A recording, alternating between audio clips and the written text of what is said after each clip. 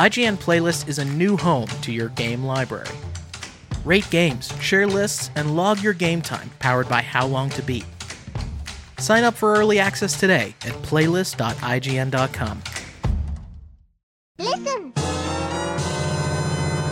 Hello, Super Nintendos. Welcome to NVC episode 591, the Nintendo Game Awards. I'm your host, Seth Macy. Today, I am joined by Rebecca Valentine. Man, what a bummer of a Game Awards it was for Nintendo people. Know. Back by popular demand, Tom Marks, the fan favorite Tom Marks. Oh, you're too kind and probably lying, but thank you. No, It's I'm good not to be lying. back, Why would I lie? What would I gain from telling you that people like you? Well, you like you more. You're buttering me up. Diabolical. I hadn't thought of that. It's Does it help Machiavellian. if I say I missed you too? Yeah. Well, I'm glad to be back. It's been so long since I've been on this show. Yeah, well, it's awesome to have you back on this Friday. We delayed recording, and people were like, where's my episode of NBC? We're like, whoa, we got to hold off because the Game Awards are happening on Thursday. Now, I want to bust sort of a common misconception, rather, that people have about us working in, covering video games. We don't know what's happening. We didn't delay pending we knew that the Breath of the Wild 3 was going to be announced. We were just anticipating something happening at the Game Awards and not wanting to not be able to discuss it for a whole week. So yeah, people I know in real life will be like, hey, you work for IGN. When's that new Nintendo Switch Pro coming out? And I'm like, I don't know. So yeah, I apologize for getting people's hopes up, but next time when we delay the show, you'll know we don't know anything. It's especially true for Nintendo too, because we get some things in advance. Nintendo, literally never. No idea at any time. No one has any. No, and kind of famously, the Nintendo will tweet something out, and then an hour later, you'll get a press release about it. And be like, oh, okay. Yeah, and we sit and we prep articles based on what we're guessing. So we're sitting there thinking, oh, maybe we'll get a Breath of the Wild 2 trailer, and we write a shell of an article, or that we can fill in with the details if there is a Breath of the Wild 2 trailer. Yep, it's one of my favorite things is after E3 or the Game Awards or anything is you look in the CMS at all these just sad articles that didn't come true. All this wish fulfillment that just didn't happen, and we've delayed shows for official Nintendo events that ended up not having any interesting announcements, right? It doesn't need to be a big Game Awards announcement either. We've been there's going to be a Nintendo Direct tomorrow, and then it's all Bakugan, and we're sad, right? It's the Bakugan event. I forgot about the Bakugan event. Well, it's funny because the Bakugan event was actually more eventful for Nintendo than the Game Awards. That is unfair. I shouldn't say that because we did get a look at the Monster Hunter Rise expansion, which was very exciting, which was in the pre-show actually, which was a little bit of a weird place to put it. But so have either one of you had Monster Hunter sink its hooks into you? Actually, Tom, didn't you review? Yeah. So what are your thoughts about this expansion with an entranced roar? Well, I'm definitely excited for the expansion, which is coming. I don't think it has a date yet, right? It's next summer, basically. Yeah, right now. I think 2022. Yeah, and this trailer was cool. It was a classic sort of just show off a new monster, show off a little armor, show off a little other stuff, but not there wasn't a lot of meat to it beyond if you want to really dig into the nitty gritty of little reveals here and there. But at the same time, it is a very encouraging thing to me that we get to see this new. They're Elgato, I think was the name, right? The hub, this new kind of hub area that we're going to have. And we didn't see what the hub is actually going to look like, the new city. But I like the idea of what we saw in this trailer of it's not just more of the sort of ancient Japanese vibe that Rise had, right? Or the feudal Japan, which I loved. I loved that look in Rise, but I like the idea that the expansion is going to be doing something new, going somewhere a little different, trying some other stuff out in a way that I wasn't necessarily expecting. Yeah. And this was originally revealed, was it back in August? Was when they first showed during I think so. Maybe September. I don't know. Somebody's yelling at me, telling me I'm supposed to be, I should know all this stuff because I'm a professional. But yeah, Reb, are you in the Monster Hunter game? No, I think I've said this on the show before, so I won't disappoint everybody by reiterating it too much. But it's just, it looks amazing. I am super happy for people who love this kind of game. I've tried a couple versions of Monster Hunter before, and it's just never quite captured me. So I just don't mess with it. I thought this trailer, I'm glad Tom liked it, because from the outside looking in, it did not look like anything to me. I was like sitting there. I was assigned to write this article when this came up. And I'm like, okay, details. What details did we learn from this? And I'm like, all right, there's a monster. And we saw a place in the distance. And there's a person with a sword. Okay, cool. Yeah. What activity do you do people are like, no, there was all these things. There were like amiibo at the end. But yeah, I thought... as someone who's not super into Monster Hunter, I did not immediately look at this trailer and go, wow, that looks like something I want to play. Look at all that meat and content and gameplay. Right. But maybe other people feel differently, and that's okay. I hope you're happy. There's stuff that can be gleaned from it, but it does not like show a lot. Yeah. And that was, of course, during the pre-show, which started at 4:30. Yeah, 7:30. It was like the second thing in the pre-show. Yeah. It was very early. Yeah. Hosted by Sydney Goodman. What's up, Sid? It was nice to see you out there doing your hosting thing again.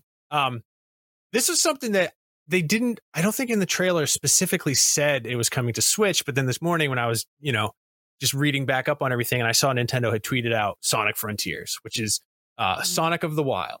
It's an open world Sonic the Hedgehog game, which, I mean, the thing with a Sonic game is you're like, all you can do is go, I hope they pull it off. I don't know. Really weird. It's a pretty high concept. I mean, pulling off an open world game with like even like Breath of the Wild is it's sort of the continuation of that exploration of the original 8-bit, Legend of Zelda. It makes sense. It translates extremely well. Can they translate a side-scrolling game with a blue mouse with spikes on him?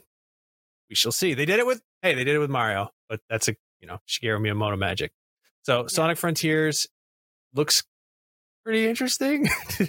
Yeah, Sonic has been trying for years to do anything but the thing that everybody loves it to do, which is, as you described, the side-scrolling thing. And it's been like with very limited success. And they discovered what was the one recently that was the remake or whatever of all the original levels, or Sonic Mania. Sonic Mania, whatever that was. That was a new game, but yeah. It was a new game. Okay, people loved that because it was like Sonic. Yeah. And they keep trying to make things that are not like Sonic. I'm a weirdo who has a soft spot in her heart for Adventure Battle and Adventure 2 Battle or whatever. They're on the GameCube, whatever those were. There's nothing wrong with that. You're a child. You didn't know. I mean, it's... Hey, whoa. But it's funny, great. Right? It is great. I love that game. But it's funny, right? Like they've tried everything else. Nothing's quite worked except the original thing. They don't want to just keep doing the original thing over and over. So like, okay, well, everyone's doing Breath of the Wild now, so let's just make it Breath of the Wild. Sure. I mean, maybe that's the thing we can do. And it does look very nice, but it looks very nice in the way that anytime you put a beloved character into a big grassy field with distant mountains, it's going to look nice. Yeah. We're all going to get excited about it. So I don't know. Was it confirmed that it was open world, or is that something we all sort of collectively filled in? Because I remember when Pokemon Arceus was first revealed, we're all like, oh, it's Pokemon of the Wild. It's Breath of the Wild, but with Pokemon. But then we find out, oh, it's actually not really like that. Now I'm wondering if Sonic Frontiers. I think that the exact wording they used was open zone. Open zone, yes. Okay, so it's not. Which to me implies that it's not like Breath of the Wild, where it's a full open world, but that you will have each level, each zone will be wider open, right, where you can explore in a non-linear way. Is the implication of that to me? Yeah, I think so. Yeah. You know what I'll say though is I'm really skeptical of the idea of an open world Sonic game for all of the reasons that we've already talked about here, but I also think, too, and this is not Nintendo, but Ratchet & Clank Rift Apart came out earlier this year. Oh, yeah. And it had one section that was this sort of like large open space where at that point you have these rocket boots that you're like zipping around this large open space really fast. And there are some like platforming-y challenges and that sort of thing. And it felt like a lot like what a fast-paced open world Sonic game could be in my eyes. And that really, I think, worked. Granted, Ratchet & Clank also has, 1,200 guns that you're using, and it's like a very different type of game in terms of combat and the goal and all that. Sonic games have had guns. That's fair. That's true. They have. So there's a lot of differences, but that I do see that level in Ratchet & Clank as like a proof of concept of like how this could be fun. Like, I'm not so skeptical of this that I think it's outright going to be bad 100%. But I do agree with what Reb was saying of like, this isn't really what a lot of people have been saying they like about Sonic, especially in recent years. And so I'm like, they're going to have to prove themselves on this one, I guess. And I'm not saying they can't, but it's like, I'm not sold immediately just because it's pretty. Yeah, I'm going in with an open mind, open heart. I think they could surprise us. What was that last Sonic game where you get to make your own Sonic character?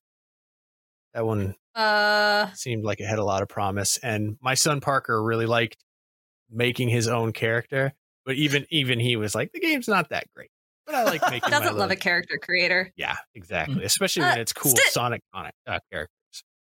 Stick with me here for a second. All Have right. either of you ever played X01? No. Oh, is that the alien game, the satellite game?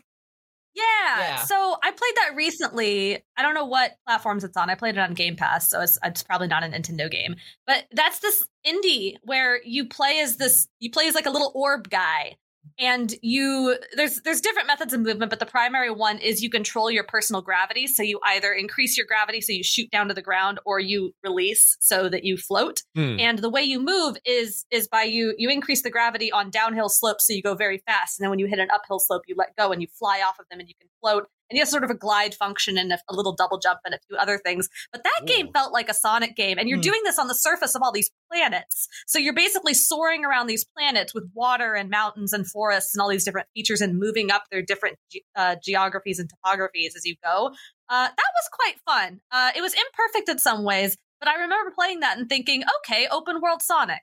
Okay. That was nice. I don't think that's what this is going to be, but I do think it's maybe proof of sort of the basic idea that you can play as a little guy going very fast in an open world, and it can be fun. You gotta go fast. Yes. Also play X01 if you can. It's great. I'm gonna try. Is it on Nintendo Switch? No, it's the only console it's I on play Game now. Pass. Oh, we'll talk about that later. Anyway, little treat for you. Are either one of you into Cuphead? Nope. Silence tells me that. Yeah, Into is maybe going a little far. I played it when it first came out. Yeah, what Tom said. I'm the same. Well, we've got Cuphead, the delicious last course, which is kind of genius because it's the DLC and you'll never forget it. It's a little mnemonic to help you remember. I'm kind of like the two of you. I played it when it came out. I appreciated the hell out of the design and the difficulty. It just never really grabbed me. As much as I loved the style of it, stylistically, I think it's like one of the most incredible games of the last like 10 years. It's just beautiful. But I don't really like Cuphead that much. Not because it was hard, which it is. It just didn't grab me. So, but That's you know, I know like some people are super, super into Cuphead, and they must have been losing their minds.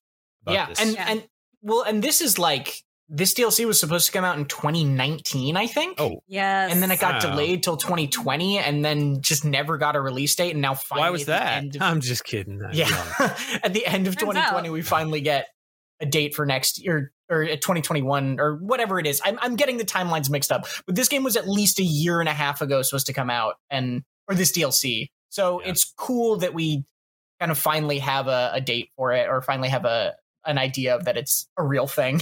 Yeah.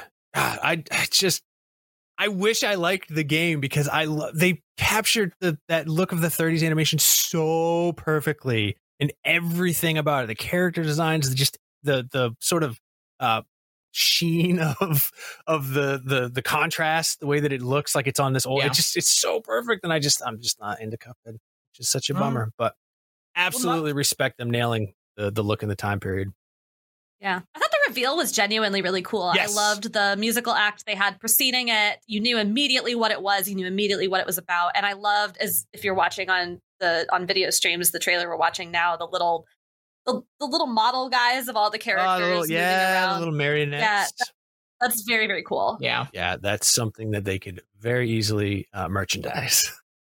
Just give us all those little puppets from all the marionettes from the reveal trailer.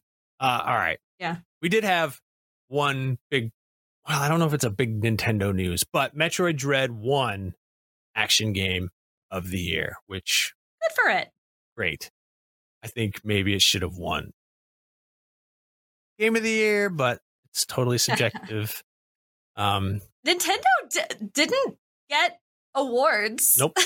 They didn't even win. They didn't not even in. Yeah. Well, not even in. Go ahead, Tom. I'm sorry. I was going to say they didn't even win what is traditionally at the Game Awards just the Nintendo category, which is Best Family Game. Were we going to say the same thing? Yes. And this is so badly. I know it was not a super strong year for Best Family Game. It really wasn't. But I am just. It Takes Two is wonderful. I think it totally deserves Game of the Year. I love it. It was so much fun. That is not a game I would put in the family game category. Don't play that game with your children.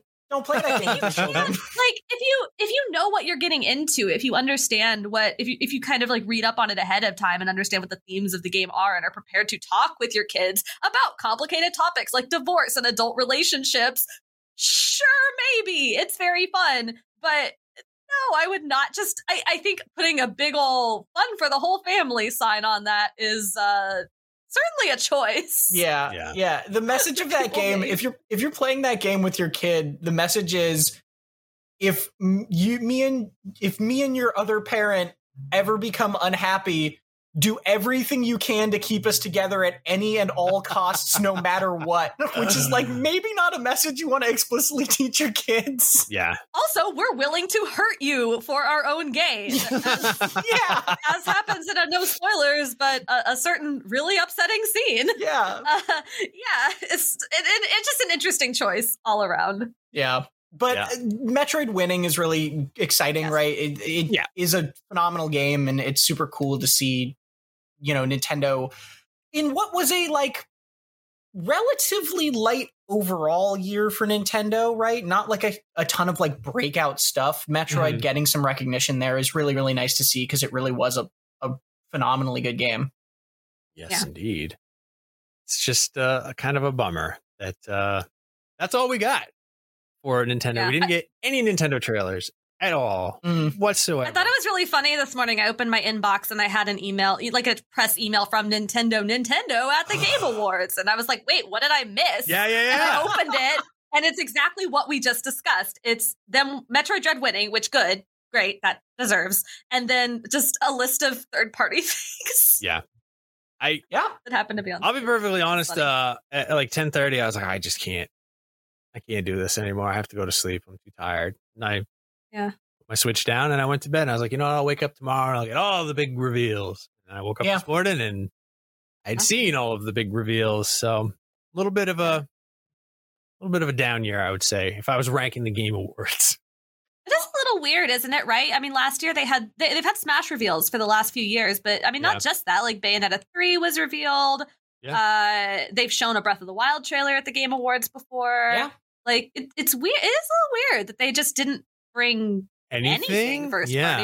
And they have a good lineup already next year. I mean, they've already shown a little bit of Kirby. We know Breath of the Wild 2 is coming. We know, I mean, there's some other things too. And like, it's just kind of Bayonetta's coming next year. I mean, like finally. Yeah. Where are y'all? You're totally not wrong. I don't think people were wrong to potentially expect something given the track record. Obviously, Smash is sadly done, right, with its DLC characters, but like it was not out of line to expect something. And I wonder if this is just indicative of the timing of stuff Nintendo has coming next year, and also maybe their desire to just like keep doing these little Nintendo Direct drops. Yeah, that's kind of where I'm thinking is where their head is at, is that they have like some Nintendo Directs lined up. Because let's face it, who doesn't love a Nintendo Direct? It's and the last 35 minutes and you lose your mind like the whole time. And they know that the stuff that you don't really care about, but you're maybe interested, they're like, and here's 75 indie games in 1 minute. And then they're perfectly paced. Yeah. The last one wasn't long ago either. And maybe that means that we're should expect one in the next month, or like obviously we'll expect one in the next 2 months because they do them basically every 2 months or so now. Yeah. But like maybe we should expect one earlier rather than later in January is kind of the takeaway from this potentially. I don't know, but that's totally speculative. But like maybe it just means they've got stuff cooking. They did do a Nindies reel at one point during the show. It was more of a commercial than anything. It wasn't any new announcements, but there was a brief moment when I saw that and I thought, Nindy Direct? Nindy reveals? What's happening? Is this something? Nope, it's a commercial, which is fine. I mean, technically the whole Game Awards is commercials if you really think about it. But yeah, I don't know. I feel like we could at least get a little Nindy Direct at some point. Sorry, Nintendo Indie World is what it is now. Yes. I still want to call them Nindies. It's cute. I don't know why they got rid of that. Nobody's going to score you down for that one. But to that point, Reb, and to your point also about getting that email about Nintendo, it's clear that Nintendo didn't like snub the Game Awards or anything, right? No. Like, they were still involved. They still had stuff. They just didn't have any major first party stuff they wanted to show off there. It was clearly like a choice, not like a separation, you know? Yeah. Yeah. I mean, the Direct is better anyway because they don't have to share the space. You know, if something massively huge had been announced yesterday, you know, like, oh, The Last of Us 3 is, oh my God, you know, people would have, then they would have taken the wind out of Nintendo sales. So I think they're hedging their bets and kind of like we did by delaying the show.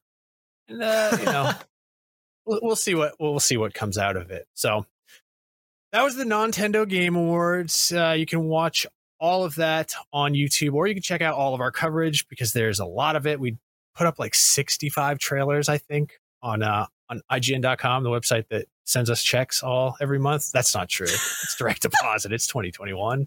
Send us checks. I don't know. But I was trying to segue from the Game Awards to IGN's Best of 2021 nominees, which are out right now. Now, this may come as a surprise to somebody whose only experience with awards for games are the Game Awards, but it turns out every other outlet in the history of video game coverage also gives out awards for the best game of the year. And no, that can't be right. I mean, I know it's crazy, but I was looking through an old Nintendo Power, and they used to give out something called the Nestor, which was an award for games, something of a game award. So yeah, our nominees for the best of 2021 are out right now. And like an idiot, I didn't bullet them. So if you're watching this video and you see my arm in a strange angle, it's because I have to keep opening up the tab that I have them in. So yeah, make sure to check out our Game of the Year coverage because it is like a tremendous effort. Like everybody in the company basically like chips in to help out and to write blurbs and to vote. Unless you're like me and you didn't play some of the games, and then you have to opt out because it wouldn't be fair. I can't say what the Game of the Year is when I haven't played Deathloop yet. But yeah, Game of the Year, our contenders are Deathloop, Forza Horizon 5, Halo Infinite, Hitman 3, Inscription, It Takes Two, and Metroid Dread. Oh my goodness. Metroid Dread. Good lineup. It is a good game lineup, actually. Yeah, I haven't played It Takes Two. I know that won the Game Award for Game of the Year. It's really good. I know. It's really good. I know it's really good, but it's co-op, right? Well, the story's bad.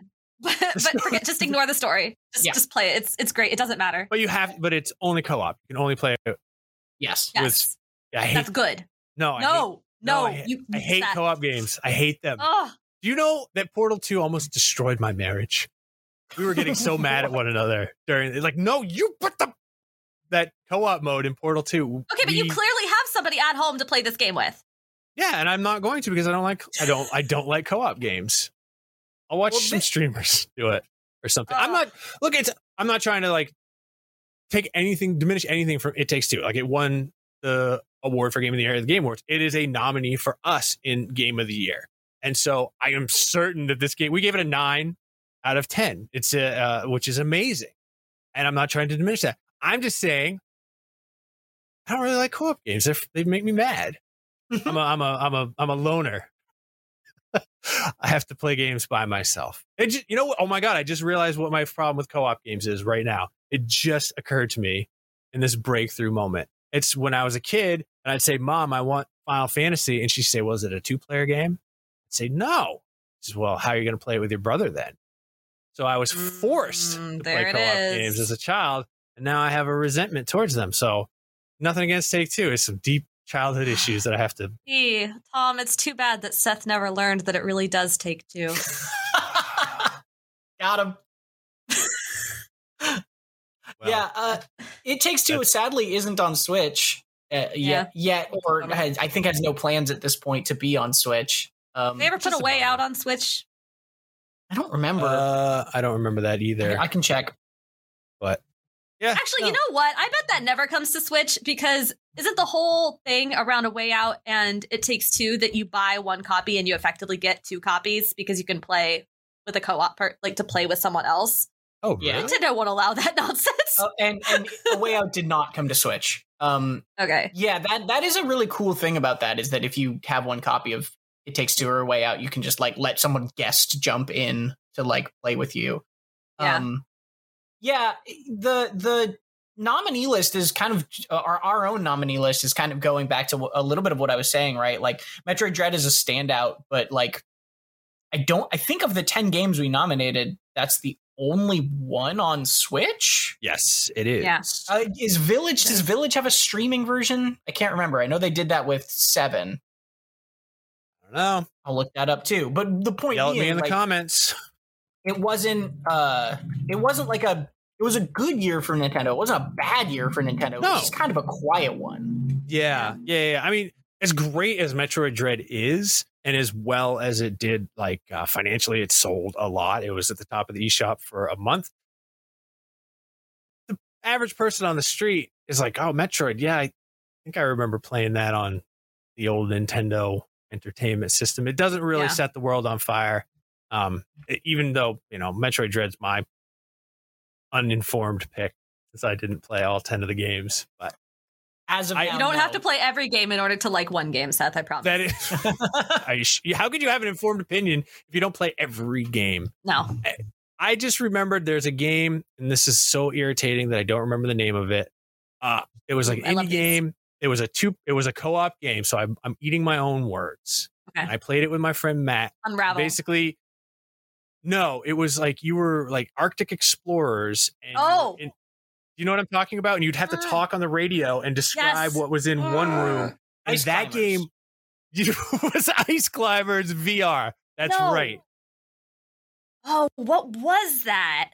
It was super, like, really, really interesting, because I remember saying, like, oh, I see, this rune. Is there something in your room that looks the same? And he's like, oh my God, yeah. And then we would figure out the puzzles, and it was an immensely satisfying co-op experience that's probably not on Nintendo Switch.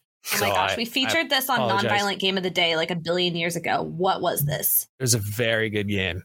And by the time that I had played it, I pitched it as a review, but it was like the window of people being interested was, like way too far gone. It was like 3 months after it released. So, but I'm going to find it.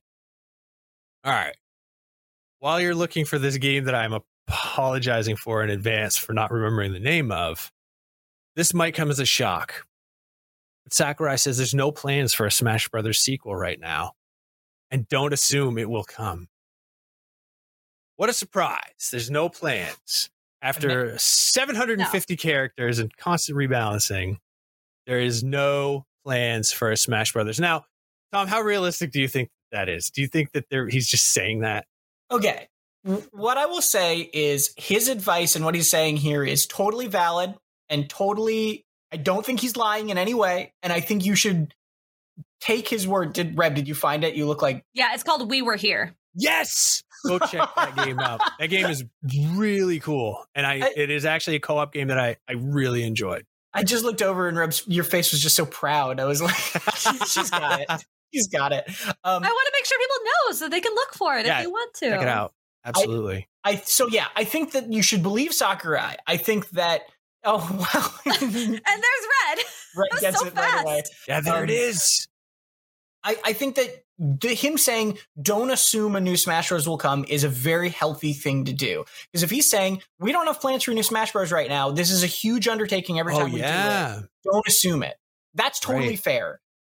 That said, I think I tried to find old news links for this, but Sakurai has basically said this is the last Smash Bros 3 times in a row, right? Like he says it every time, and I think he's being honest every time, but I think the point is Nintendo always finds a way to do another Smash Bros. And I think that is going to be the case. I don't think you should hold your breath for it. I don't think it's going to be anytime soon if they do it. But Smash Bros. Is such an iconic series. It is such a huge series for them that I don't believe this is the last we will ever see of it. But I do also think that Sakurai is not like lying or blowing smoke or anything. Right. Yeah. I do think that the thing he said also in the same interview that if Smash does return, which I mean, I think we can assume that it will, we can't keep expecting it to get bigger and bigger, especially in terms of roster each time. And I think that is 100% going to be the case. How do you get bigger than Smash Ultimate? Like it does not, the licensing heck, that some of these characters. It's a family show. The licensing heck that some of these characters had to go through to get into this game. There is no way that they go through that again. Absolutely no way.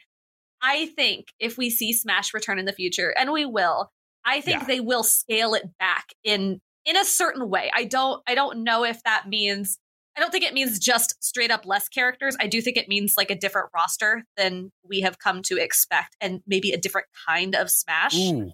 Yeah. Smash Brothers. Oops, all sword fighters. Oops, all sorts. It's just the Fire Emblem crew. I was thinking about this earlier. You know what I would really love to see? I would love to see a remake of the original Smash Brothers. That would be really cool. Yeah. Just those stages, no others. Just those characters and no others. Shine it up a little bit. Approximate the original physics. So, I mean, make it better. Yeah. We're not playing on a Nintendo 64 anymore, but kind of the heavier, slower way everybody moved back then. I would love to play. I would just love to see what people do with that. I think it'd be really interesting to see what they could do with a remake with current technology, current capabilities, but also just those limitations. I think that would be very interesting. I think that would be super cool. And it's kind of what I was thinking was that, like you said, like Ultimate, we'll never have the 193 characters again. Like that's just ridiculous. But a more close, smaller Smash experience might have to be what it is. And I think like a remake of the original would be the way to go. And then just do a couple of downloadable characters on the way. But as far as him saying there are no plans, I was remembering when they did a Nintendo Direct and they said it's going to be showcasing software for 2022. And everyone, instead of saying, oh man, I can't wait to see software in 2022, everyone said, that means they have another Direct where they're going to show the Nintendo Switch Pro confirmed, and we all got our hopes up. So if he had given anything, like any crumb of hope, then, the Twitter would have exploded. And we'd all be like, oh my God, he just confirmed that he's already working on a new Smash Brothers, and it's going to be, 4K, and you're going to use your Ring Fit wheel to punch people with it, and it's going to be incredible. It just would have stoked the fires of the imagination. So don't assume it will come is pretty much the best way to say, just shut up about it. I'll let you know when I got to let you know. It's sort of like when my kids are bugging me about like Christmas.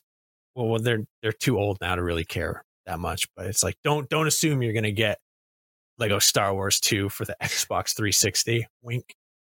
Pretend it doesn't exist until it gets announced is probably the healthiest way to handle Smash Bros. Right now, which I think is also like a modest request when Smash Bros. Like just got its last DLC character and is like still an incredibly good game.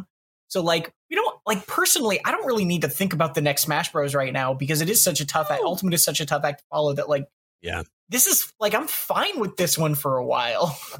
Honestly, I think it's far more likely that we see a straight port of Smash Ultimate onto whatever Nintendo's next system is before we see a new Smash of any kind. Like a Mario Kart 8 Deluxe kind of thing. Yeah. Well, if Mario Kart 8 Deluxe proved that people will buy the last gen's best game over and over and over and over again, right? So like, I think Smash Ultimate Deluxe is a slam dunk, super easy thing for them to make with all the DLC characters. Intact, or like attached and all that jazz. Yeah. I mean, the attach rate for Mario Kart 8 was like 1-to-1 when the Switch first launched. Like everybody who bought a Switch, it was sort of the same thing with Grand Theft Auto 5. For a minute there, every time a console was sold, somebody bought a copy of Grand Theft Auto 5, and that's why it's I think the second highest selling video game of all time after Minecraft. But I'm sorry. That Mario Kart Switch bundle every Black Friday. Every Black Friday. I know all about it. Oh boy, every year. I think, what are they going to do this year? But at least they switched it up to the version 2, because there was the first year the version 2 Switch with the extended battery life was out. They must have had like a warehouse full of those bundles with the old original launch version of the Switch, the HAK 001S or whatever it is. And so we were like, wow, Nintendo. Can't believe you would pull something like that. And guess what happened? They sold all of them. They sold them out in like a day. No, it wasn't even a day. It was like a half an hour. So people just don't care. They see a bundle with Mario Kart for $300, 3 months of Switch Online. Boom, out the door. Merry Christmas. Happy holidays.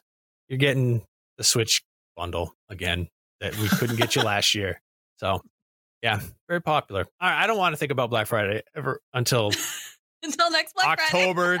Friday. October 31st of 2022.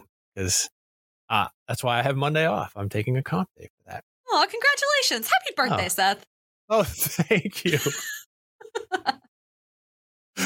Yeah, actually, every year on my birthday, I have like a meeting for either holiday gift guide or for Black Friday. So I have condolences. It's whatever. It's my job. It's a nice job to have. I can't really complain that much. If I did, I'd be a jerk. Speaking of jerks, I have a Seth take. Oh my gosh. I'm not. Cat's not please. here. Unfortunately, Cat is not here. Cat. So like an informed and like thoughtful take that spurs discussion is probably not in the cards. So I have like, I was like, I'll do a Seth take. And I started writing and I was like, I can't organize my thoughts. I can't make this sound not mean or awful, because I'm not trying to be mean or awful, because guess what? There's so much of that. Just go to www.twitter.com if you don't believe me, because it's all there. But that sort of ties into what I was going to say. Last night when I was watching the Game Awards, there was a point where I realized if you showed me any out of context clip from any of the previous Game Awards and asked me to name what year it was, I wouldn't be able to tell you, because there's a sameness about the show that's not limited just to the presentation of the show itself, but there's a sameness to game trailers that I don't really like. They're all presented as though this game with where you're wearing a chicken head and punching a guy who's wearing like a Roman armor in a battle royale cartoon is presented in almost like a Saving Private Ryan movie trailer. And I feel that all the trailers have this sort of same feel about them, where they're focused on cinematics and story and not on the gameplay, which is 90% of what you're doing when you're playing a video game. Now, that's not to say that story is not important. I'm just saying there's a lot of sameness there. And on Twitter, I see a lot of sameness too. I'm just asking for everybody. Let's be a little less the same, and let's be a little more different. That, man, I was hoping I could pull something in there at the last second to really deliver that home. But when Netflix canceled Cowboy Bebop yesterday, not only did I know instantly, I knew a second later, and then I knew 45 times after that, because everybody on my Twitter feed, which, by the way, I know I said I quit, but I can't, it brought me back. It's like cigarettes. They just need to invent a gum that I can chew on. That's why they call it Twitter and not Quitter. Oh, okay. Yeah. that was a perfect way to end my Seth take. I just want to see some more differences. I want to see some more risks being taken. I want to see some some ways to just differentiate sort of everything in the game industry, because I feel we're on the precipice of a homogenization of the way that things are presented and the way that things are covered. And I would love to see some goofiness. I don't know. Get crazy out there, kids. So that's my horrible Seth take. And you're welcome to tell me how stupid and dumb I am. No, I don't think it's stupid and dumb. I think it's hard to, it's like maybe a hard thing to articulate, and it's also a hard thing to get away from, right? Because especially with an event like the Game Awards, if I am Nintendo and I have my 30-minute event that I have orchestrated myself, and I know that I want to show off specifically these 2 big first-party games plus a bunch of smaller games, then I have as much time as I want to show off not just a little cinematic guide to give you an idea of the story and what this game is about and what the mood is and how you're supposed to feel about it, but also show you actual gameplay. I have plenty of time to do that. The Game Awards doesn't lend itself as much to that because all these people are fighting and paying for 30-second, 1-minute long spots. And they only have so much time. What? I didn't know that they bought those spaces. I'm fairly confident this is not like some insider knowledge. Oh. I'm guessing that the people who are showing things there probably have to pay to be there. Yeah, but they have to get into these spots, and they have only a very limited amount of time because this show is 3.5 hours long with the pre-show. It is so long, and they have to capture your attention. And there's years of research and data on how best to do that. And the best way is to show you some big explosions and some characters saying some quippy things while doing cool things. And I do love a quip. To give you a vibe, right? And it's harder to get a vibe from gameplay if it's not at least somewhat interspersed with these cinematics and these very story-focused things, if you don't have like a longer period of time to show it often. So I understand why people do it. I do think that you're being a little disingenuous to some of the games that were shown in there. We already talked about Cuphead, which I thought was pretty cool, a pretty cool way to show off something. I was not being disingenuous. I was just being ignorant and not thinking this through. Okay, disingenuous is not the right word. You're being a little mean to Cuphead. And I think you're a little mean to some of the stuff in the pre-show too. Like I thought, did you see Thirsty Suitors? You know what? I did not watch all of the pre-show. That's the Annapurna game? Yeah.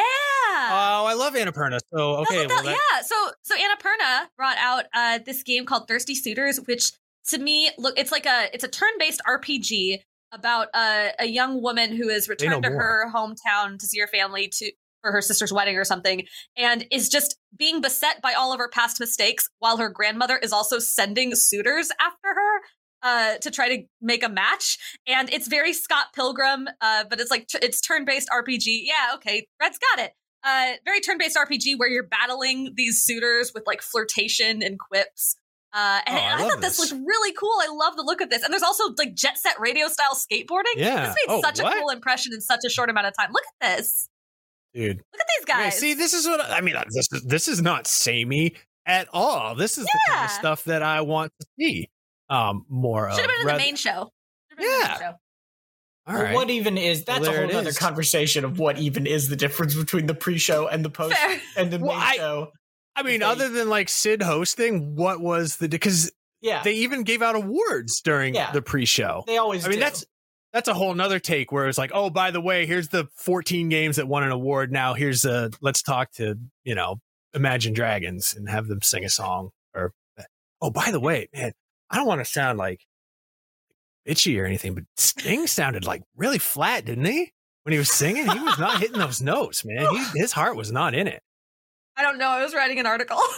I don't know what's happening. Like, musical performances when you're on news duty is just great. I have 3 minutes to finish this article before they show something else. Yeah. Yeah, I don't know who the guy was who came and rapped with Imagine Dragons, but man, I was like, okay, this guy is just spitting hot fire, and I appreciate that. But yeah, I'm not generally a big fan of musical acts anyway, unless I'm at a concert. So Jeff Keighley, put more of them in the Game Awards so I have time to write articles. Thank you. Just the MTV Music Awards, but with games. Here's one thing I will say, Seth. Yes. I have basically logged off Twitter entirely. Like I check in every couple weeks for like work stuff pretty much, or like making healthy choices, interact with like folk who say nice things or whatever. And it is like one of the like the greatest decisions I have made in the modern era is to not just be on Twitter. Because the difference is like you can use it to talk to people and you can use it to like share things other people have made. But like as long as you just like don't scroll, as long as you just don't scroll. It's so tempting. Like, you're fine. And like that's what I've come to peace with. Because I agree, it is very funny. And I don't think this is unique to your point. I don't think this is unique to video games, but it is very funny to see something happen and then 20 people make the same joke at the same time. Right. Yes. Like, and so I agree to that extent. I don't think that's a unique to video games thing, but I do think it's absolutely not. And it's like, as somebody who loves comedy, as somebody who used to run a successful satire site, somebody who wrote for The Hard Drive. I mean, I'm just letting you know all my You're very funny. We know. Thank you very much. We agree. But I realized that Twitter, it doesn't necessarily foster people coming up with the most clever jokes. It's who can come up with the most obvious joke the fastest. And then that one will become the viral joke. And that is unhealthy for comedy.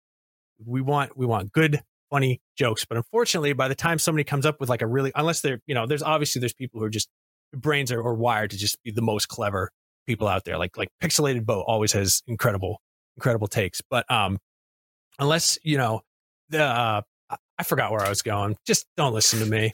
I was on a tirade. Just don't tweet. Don't use Twitter anymore. Tom says don't tweet. No, Tom is right. And one thing that I noticed coming back to it, because it is very hard to do our job without having some sort of connection to Twitter, is that it is impossibly dense. If you look away for 3 minutes and come back, you're like, what is this meme?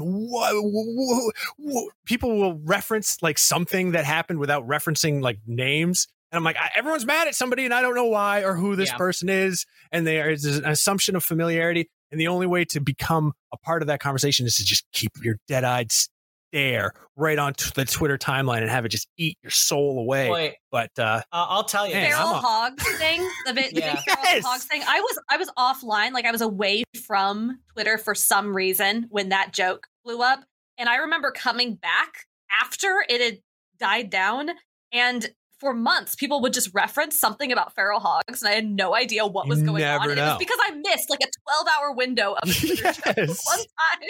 Yeah, I don't know what anyone's talking about now. It's been really nice to not be on Twitter. This is a tangent as well, but like it's a Tom take. Occasionally, Jonathan Dornbush will just message me and be like, have you heard about Bean Dad? And I'll be like, I have no clue what that is. And then he'll be like, cool. And we won't talk about it.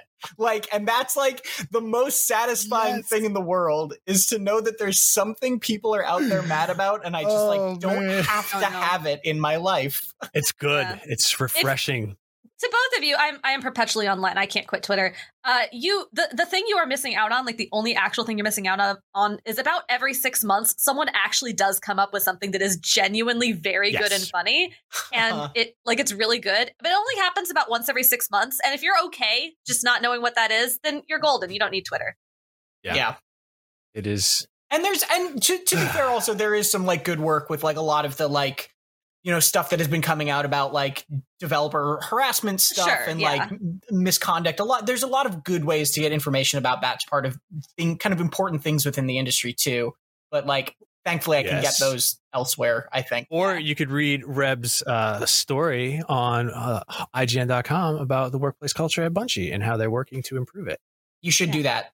That came out like hours before we recorded this. Yeah. I'm ignoring Twitter right now. All comes back around. All right. Well, we'll talk about real quick what came out this week. Life is Strange: True Colors, Shovel Knight Pocket Dungeon, which I have but I have not played. Thank you, Celia, for the code. Loop Hero, which I will be talking about later. Loop Hero. Witchwood. And today on Nintendo Switch Online, if you have the expansion pass, is Paper Mario for the Nintendo 64. And just announced today, Banjo-Kazooie coming next month. Are either one of you going to be playing some Paper Mario? No? I might. I played it on Wii U Virtual Console, and I found it very charming, but I just sort of fell off of it. So yeah, I might too. I might charge up the old N64 controller, have me some Paper Mario, but there's so many games. Yeah, that's kind of why I'm saying no. It's a great game. Paper Mario 1 is is awesome, and you should play it if you haven't at least just a little bit, just because to know where that series came from. But at the same time, like, it is a game I have played multiple times previously, and I'm just like, you know what? There's a lot coming out right now. Yeah, I never played through it, so I'm excited. I never played Super Mario RPG either, so I have 2 games, just 2 games to play. That's all I'm going to play. Just kidding. Let's talk about what we've been playing. Reb, what have you been playing? You've been busy. I have like sadly not touched my Nintendo Switch very much lately, so I don't have a whole lot of Switch stuff. I must have been playing Tales of Arise. But I finished New Game Plus on Ring Fit Adventure, which I've talked about on this podcast. Beast mode unlocked. That's incredible. Doing Ring Fit Adventure. Wow. I have taken a slight break, both due to falling down the stairs and injuring my tailbone and making it hard to do half the exercises, but also because I finished it and I wanted a little break for myself. But I think here, probably tomorrow, I'm going to start back up again, working on the final mode of Ring Fit Adventure. Master. Yeah. It is genuinely, I've said this on this podcast before. I don't want to just like beat this to death, but like it is such a good game. It is a genuinely incredible JRPG. I think it is innovative and interesting in ways that did not get talked about enough when it came out, because exercise is hard, and I think it was hard for a lot of people to complete this game. Yeah. The thing I'm actually very excited about is, if you played any Ring Fit Adventure, you know that as you level up, you unlock new exercise. So you have like a bar of a certain amount of exercises. It's a turn-based RPG. You do an exercise, it does damage to the enemy. As you level up, you unlock more exercises you can assign to the slots on your bar. You get more slots as you go along. And so you can basically build a routine that you want to do as you fight these monsters. You get stronger and stronger exercises. Well, you hit a certain point. That video of Jonathan doing this. That's great. That's great. You hit a certain point. It's like around level 230 where you stop unlocking new exercises. You just run out. And so you're stuck the same, because they all do different amounts of damage. And so for the majority of New Game Plus, I was stuck with the same exercises that did the most damage. And some of them were pretty good, but some of them were not the exercises I necessarily wanted to be doing, but I had to do them because the ones I wanted to be doing did too little damage. But when you get to master mode, it unlocks a final set of every exercise at the maximum possible damage all of them can do. So you can, and they have no recharge on them. So you can basically build whatever routine you want at that point and do it. And it still kind of encourages you to use, like, they're all color coded. So arms are red. So if you see a red enemy, you want to use arm exercises on it and so forth. There's still a little bit of that. But for the most part, you can just do whatever exercise you want, as much as you want, and build your own routine from there. And I am so excited to have finally unlocked that. I've been like doing research as to which ones are the best to do for X, Y, and Z, and I built out this whole routine, and I'm so stoked. Like, it's so good. I don't know what I'm going to do when I finish master mode. Like, what's left at that point? Give me another Ring Fit. Nintendo, please give me another one. Give me DLC, anything. I'm begging you. I'm kind of surprised that they haven't really supported this with DLC, as popular as it is. There was a time in 2020 where you could not buy this game. Like, everybody was out there buying it, but like they added the DDR thing, the rhythm game. Oh, okay. But I haven't done that. I thought that was, it was hard. It didn't quite do for me what I wanted it to do. For me, the fact that there's a story and that I can keep leveling up and progressing through different levels is sort of. I did not realize any of this until you started talking about it, like that there was this whole story things. But don't tell my wife, but I got it for Christmas for her. It's really good, and the story's really good, and it's really empowering too. I know a lot of people said that, and it was true. We Fit and We Fit You kind of had some weird body shamey stuff in there. Like when you started the game and you stood on there, it weighed you. And if you didn't basically everything on BMI, which is if you know anything about BMI, it's kind of a nonsense tool anyway. But if you like weighed a certain amount, it would make your meat fat and would like shame you. Yeah. For that. I remember the first time I stepped on my Wii Fit board, it oinked. Yeah. And if you oh really? That's so upsetting. No, it's not true. That's like a Norm Macdonald joke. That I just... Okay, don't do that to me. I would have believed that. But it would do things like that. And if you didn't play for a while, it'd be like, "What's wrong with you? Why aren't you exercising?" But Ring Fit is not like that at all. It is really gentle with you. If you come back, it's just like, "Hey, you haven't been here in a while. Like, do you want to mess with the difficulty? Are you good? Like, cool. We're happy you're here." I love it. And it doesn't do anything like that. It's very focused on having a healthy attitude towards fitness, and the story itself is critical about confronting a character who does have an unhealthy attitude towards fitness, and basically educating him on what it means to have a good relationship with your body. And I loved it. It's been so meaningful to me. I will never shut up about Ring Fit. Every time you talk about Ring Fit, I'm like, I should just break it out right now. Start playing it. It sounds so fun and delightful. And I want to, I'm looking forward to it. But so Ring Fit is what Reb's been playing. Tom, what have you been playing? Nothing. Well, you've been too busy too. I've been playing less Switch stuff lately, I guess. So I'm playing through another run of Persona 5 Royal right now, which is not on Switch still, sadly. Holding out hope that one day something will happen.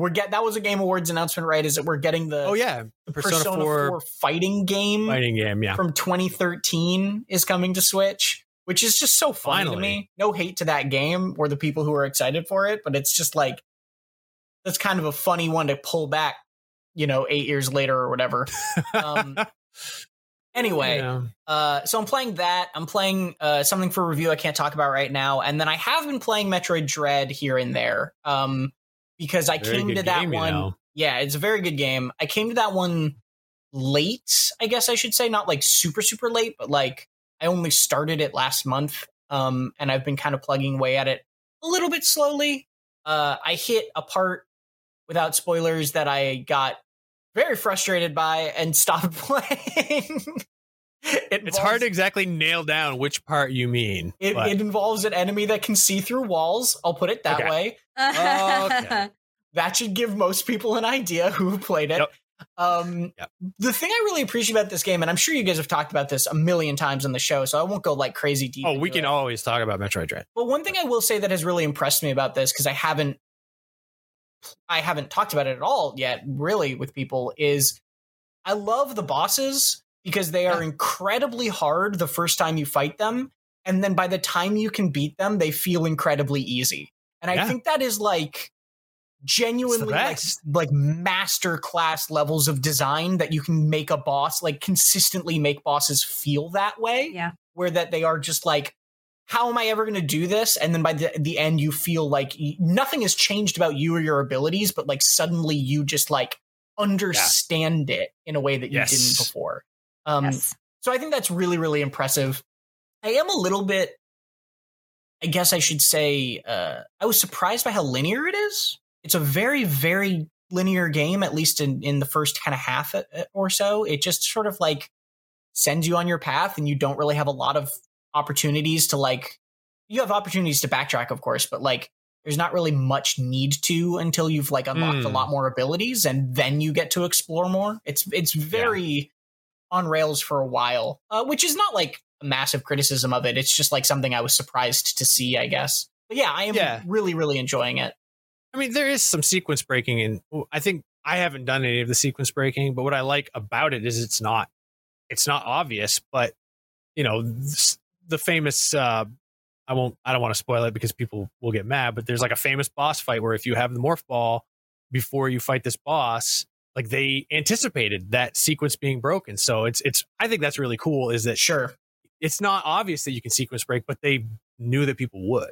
I guess I more meant that like there would be times where I would be exploring and I'd be like, oh, okay, so is this path the way I'm supposed to go? And I jump down a little thing and then it'd be like, oh, you can't get back up. You got to just keep going. Oh yeah. Okay. Like there was a lot of that where you would have to like close a door permanently behind you in order to go through the next door.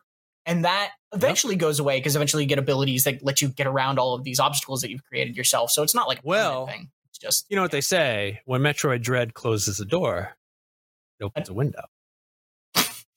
They don't say that. Nobody says that. Yeah. Do you want to know what I've been playing? Yes, please. Oh, what, Reb? I was going to ask, Tom, do you play a lot of other Metroidvanias, especially like more recent ones, like last 5-6 years or so? Yeah. It's one of my favorite genres.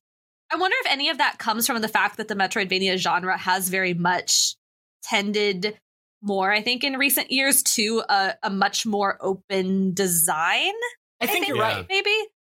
So you're kind of expecting that, but Metroid originally is, I think, a little more linear in its earlier stages usually. I think specifically what surprised me in this was how many times it would lock a door behind you, I guess is the way I would put it. But you are 100% right that like, I mean, I've talked about Hollow Knight on this show endlessly, but like Hollow Knight is a game where like you can go any direction. You can go 5 different directions at once. And if you get stuck on something, you can just turn around and go do a different thing instead. And like, that is absolutely not what Metroid Dread is. And it's also not what Metroid Dread is trying to be, right? It's not like, it's not a shortcoming that it is not that, because it's not trying to be Hollow Knight. It is its own thing. Sure. And I think you're completely right that like, Metroidvanias have 100% started leaning towards that style of world and map and progression a lot more than the original Metroids did. And this is much more in the style of the original Metroids. And I'm not faulting it for that by any means.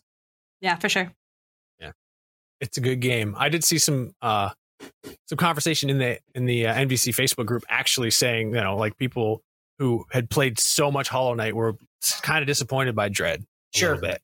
So yeah, I think it'd be interesting to see what the next Metroid, you know, side-scrolling Metroid game is now that the story is basically wrapped up. But right. As far as an evolution of the series, but yeah, Metroid Dread, you could do worse.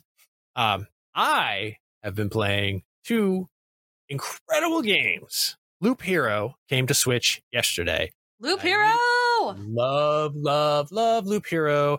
And I knew from the start, when I first played that game on PC, I was like, this would be perfect on Switch. And it turns out it is.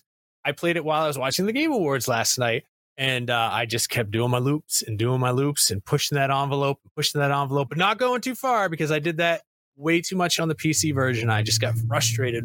It was my own fault. So now when I get a lot of stuff, I'll go back to my camp and I'll go, back to my village and build that up. But if you haven't played Loop Hero, I cannot recommend it enough because it is wonderful. And it is the perfect sort of like, I just need to kill some time game, but it's not a game that you really play in the background because it does require some strategy. It's like almost like a card game, but not a card game. I love Loop Hero a whole heck of a lot. And I'm probably going to play it as soon as the day is over and put it on the old big screen. Because my one complaint is my old man eyes. I kind of have a hard time reading the font on the OLED screen. But what can you do? I mean, I guess I could probably turn up the font size, maybe. I don't know. But yeah, Seth, how many bosses have you beaten? Like, how far are you? On the Switch version, I haven't even beaten the first boss yet. I'm trying to go OP as I possibly can. I don't remember on the PC how far I got. I primarily spent my time getting frustrated by making bad decisions, which is sort of the story of my life. Up until I got hired by IGN. So yeah, now I'm really looking forward to actually like playing through it in the Switch. And plus, I'm more apt to play a game like that when I can just play it anywhere. So playing it in bed underneath all my warm blankets. It's snowing in Maine, by the way. Very cozy. Ooh, jealous. Perfect Loop Hero weather. Speaking of snow, however, I took Pear's advice. I took Max Scoville's advice, and I started playing SnowRunner. And everyone who said, "Oh, it's the perfect Seth game," was right.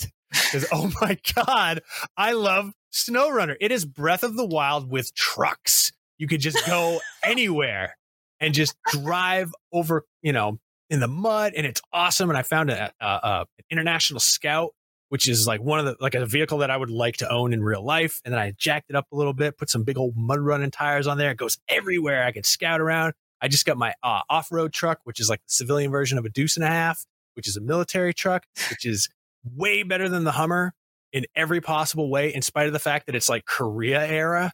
But having driven an actual Deuce and a Half when I was in the military, I can vouch, and a Hummer, I can say for sure, oh, there's a Hummer right there, but that's the civilian version. The Deuce and a Half goes up a 60-degree incline, goes everywhere. The only thing I can say is that it doesn't have a lot of leg room, and I smashed my knees a lot trying to shift gears in it because they don't come in automatic. But yeah, man, SnowRunner's so good. I wish it had cross saves because I would love to just play it like on the Xbox and then just jump right in.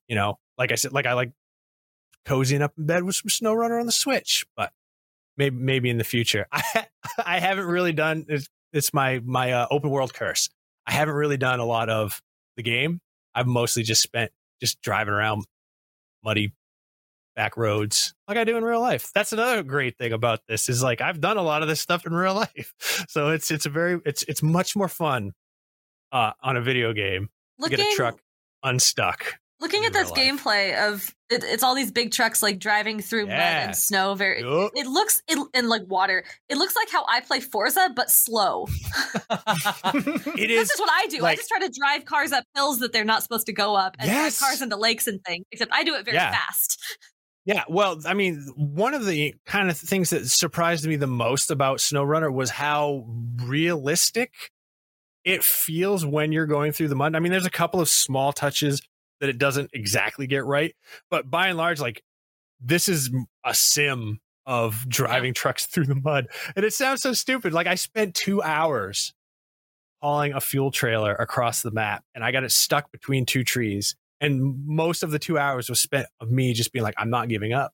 I am getting this unstuck. And I can't explain it. It sounds like if I had been streaming this, even if I were like a big streamer with 20,000 viewers, I would have had one, because it was so uninteresting and boring to watch. But for me, I was having the most fun. I'm like, I'm getting this out.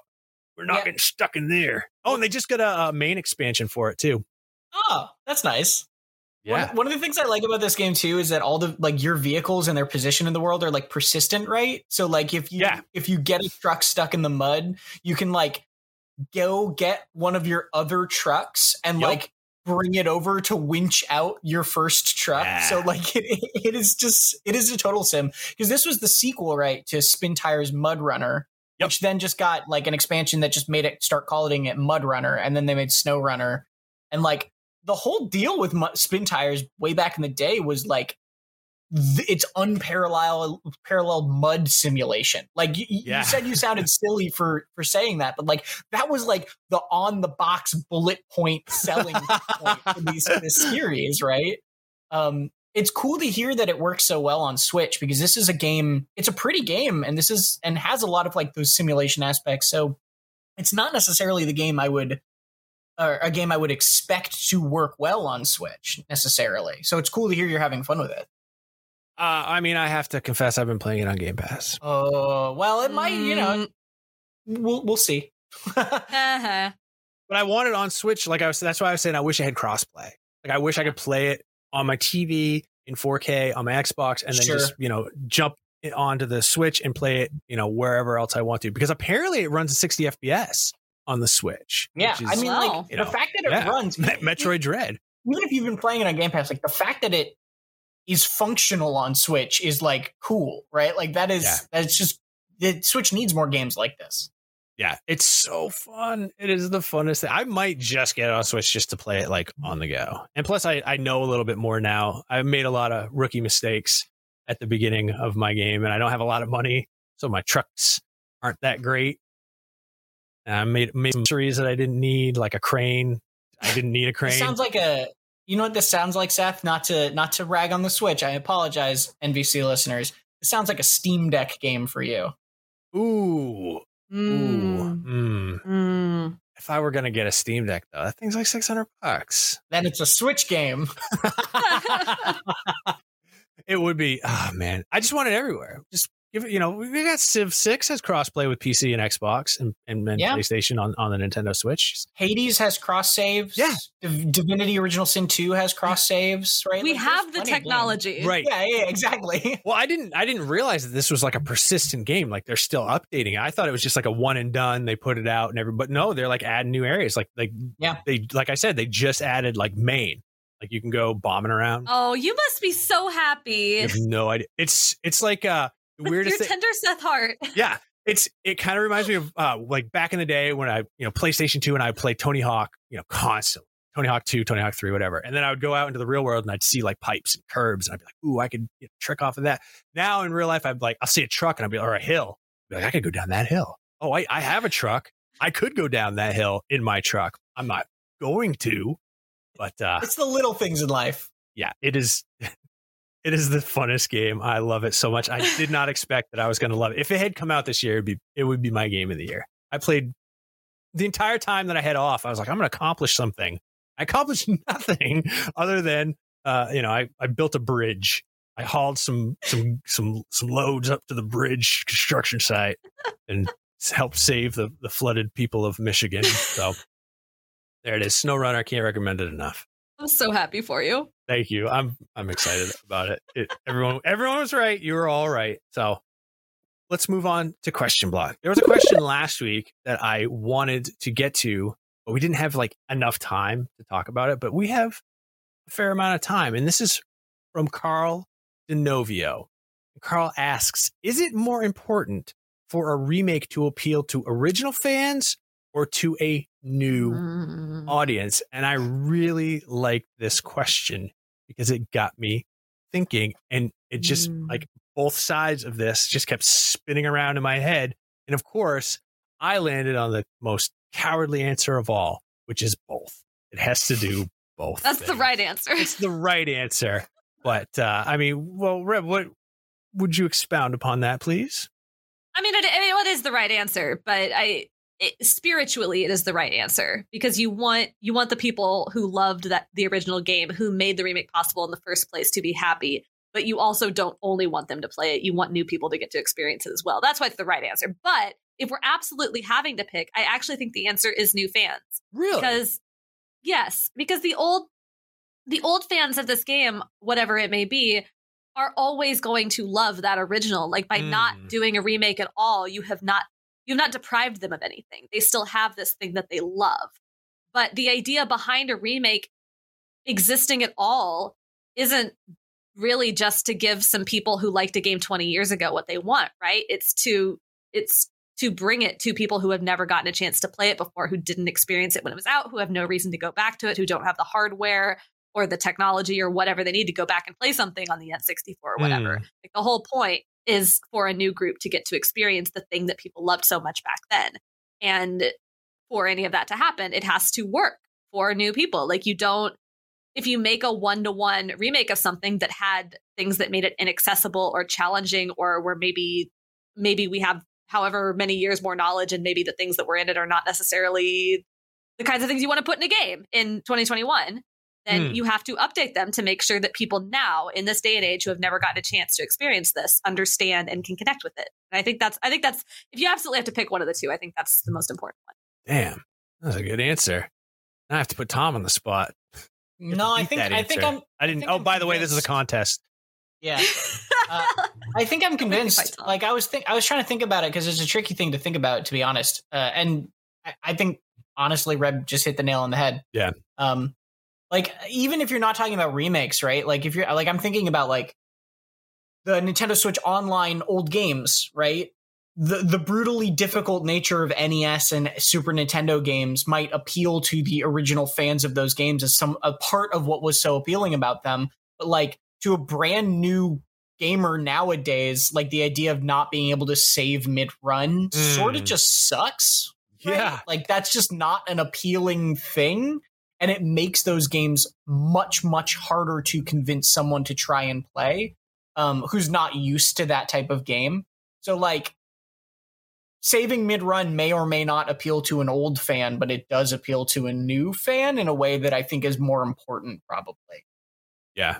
So I would also argue Reb said it right. I would also argue that those things, like not being able to save mid-run and those other things, they sucked back then too. Oh yeah. We were all just like, we just didn't know any better. And had infinite free time and didn't know that something better was not possible in some cases at the time, but we didn't know that better could potentially exist someday.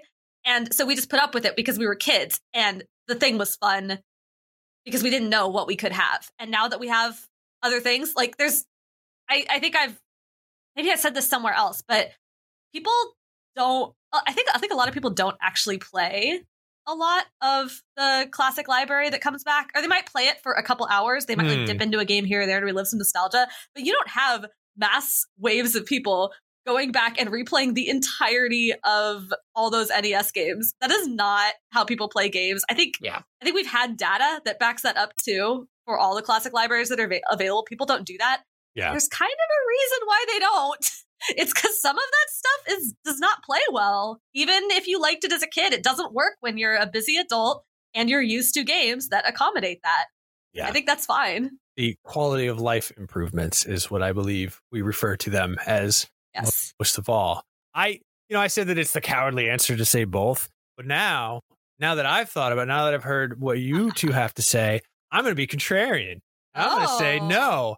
I actually think, and this is the most superficial way, but I think it is more important for a remake to appeal to the original fans because it's free marketing, and through their excitement and discussion and discourse, people who, you know, are familiar with like a famous game, you know, like the Grand Theft Auto trilogy, which is apparently horrible.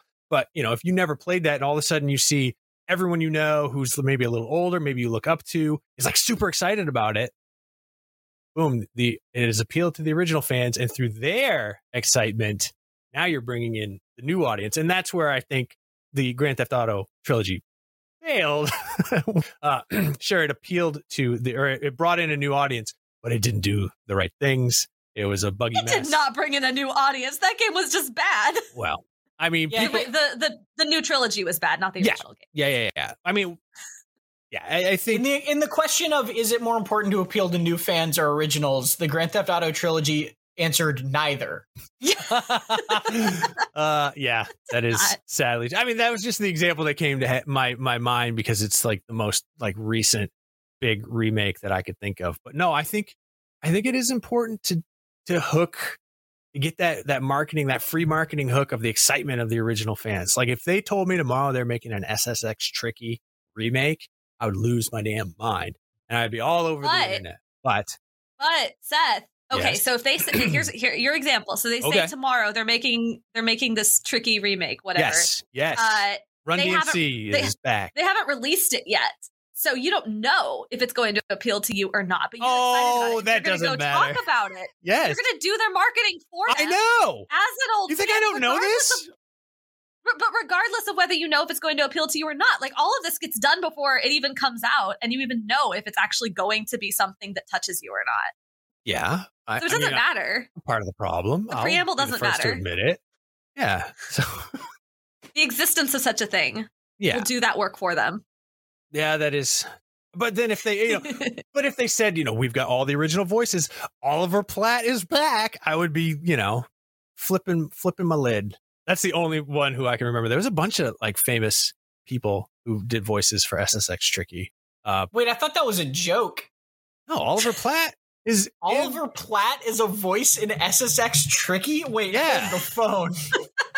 You want to have your mind blown? The town that I used to live in, the island where I grew up, Oliver Platt has a summer home that was like down the street from my house. So sometimes in the summer, I'd see this like he's like 6'5", and I'd see this giant man on a bicycle. I'd be like, oh, it's Oliver Platt. He's riding by my house right now. So I'm thinking of taking my copy of SSX Tricky out there and getting him to autograph it. So yeah, Oliver Platt. I'm imagining this Oliver Platt fellow biking down your street, and suddenly a grown man is like chasing after him with a copy of SSX Tricky. Will you sign this? He's very nice. He actually, I've like been into his, I've done work for him, and he's like a really nice guy, and his family. Well, that's like slightly more normal then. But it still would be weird if I was like, hey man, I came to your house so you could sign this. And he'd be like, this is such a tangent, but the cast of SSX Tricky, David Arquette. Yes, that's Lucy Liu, Oliver Platt, Macy Gray. These are all like those are people are all voices in that game. And Rozelle is the narrator. Rozelle. But with that, happy birthday, Tom. Incredible.